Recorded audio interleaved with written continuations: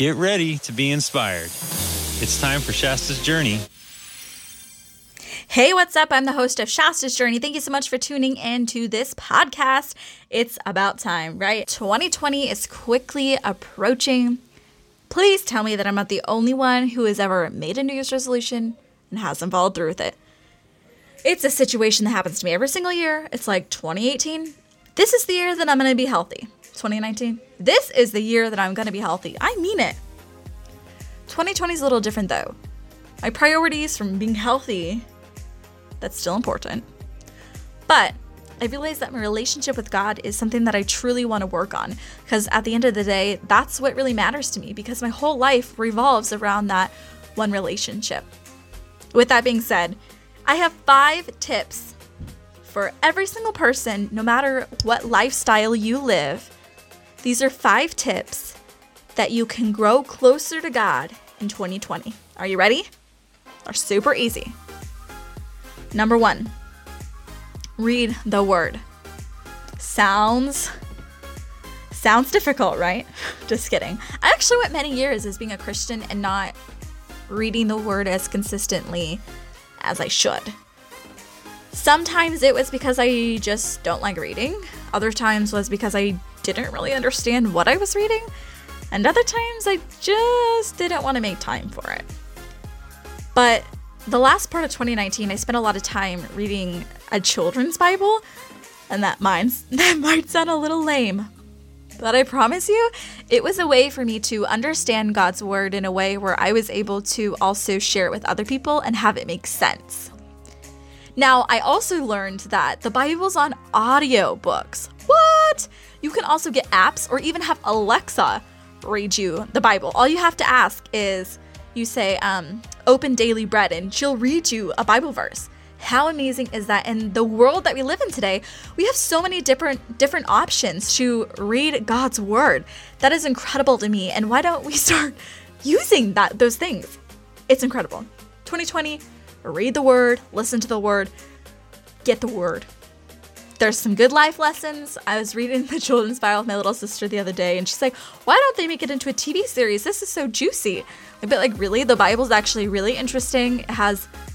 It's kind of entertaining in some parts. It's also scary in some parts. And it's also just fills you with so much joy and love and peace and happiness. And it's amazing. All right. Number 2, mix things up. You don't always have to listen to the same music. You don't always have to spend time with God in the same way that you always do.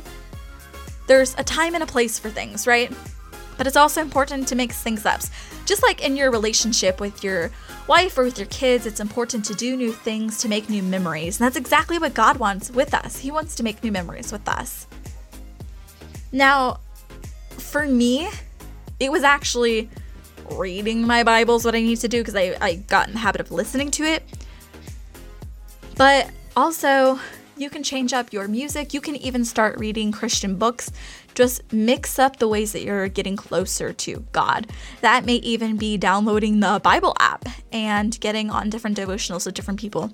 But just figuring out different ways that you can spend time with God, that's also something that's enjoyable for you as well. Number 3, have a conversation. A lot of people I talk to, they don't pray because they think it's weird, or they feel like they have to say the right words. To be honest though, God just wants a relationship with you. That's it. That's all He wants. And a relationship requires time and trust. You have to want to spend time with somebody to be in a relationship with them. You have to be able to trust them. And most importantly, you have to know them. You wouldn't want to date somebody or marry somebody that you don't know. And that's just how God feels.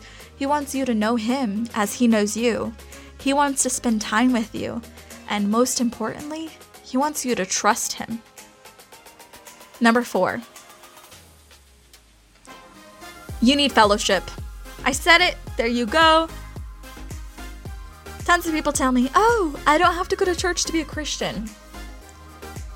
There are certain points where, for instance, I have a job where I'm not available every Sunday to go to church, and it's really unfortunate, and I wish that wasn't the case sometimes, but you got to do what you got to do. So I find other ways to make it work. I watch sermons on YouTube. But I do miss that fellowship, and I think it's very important to have people in your life who are going to help you be accountable in your relationship with God. In the Bible, it says that bad company corrupts good character. Surrounding yourself by good people who are of God and who can guide you in the right direction along your journey with God is what we all need. Number 5, be quiet. This is something I still have issues with. I still have trouble doing. But we have to be able to be still. I know that He is God. I'm constantly distracting myself with music or videos, or we just live in a world where like my attention span is like so little. Like I have serious ADHD. And that's okay. Sometimes that helps me. But not when I really just need to be still and just listen and like wait for God's responses sometimes. Because sometimes I get impatient when I'm praying. I'll tell you what though, the best time to pray is when you're going to bed, because you just pray and pray and pray and then you fall asleep and you're like, wow, God. It's amazing. It's the quickest I ever fall asleep, ever. Try it. Give it a try. You'll love it. Those are my 5 tips to grow closer to God in 2020. I hope that helps you grow in a deeper relationship with God and expand your knowledge in His Word to help mix things up and make your journey with Him even better than it already was. Go ahead and share this podcast with somebody and reach out. I'd love to pray with you and get some ideas of what topics that you would like me to cover next. But let's make 2020 the best year we ever have lived. YOLO, right? You only live once. Let's make that 4-letter term even better too in 2020.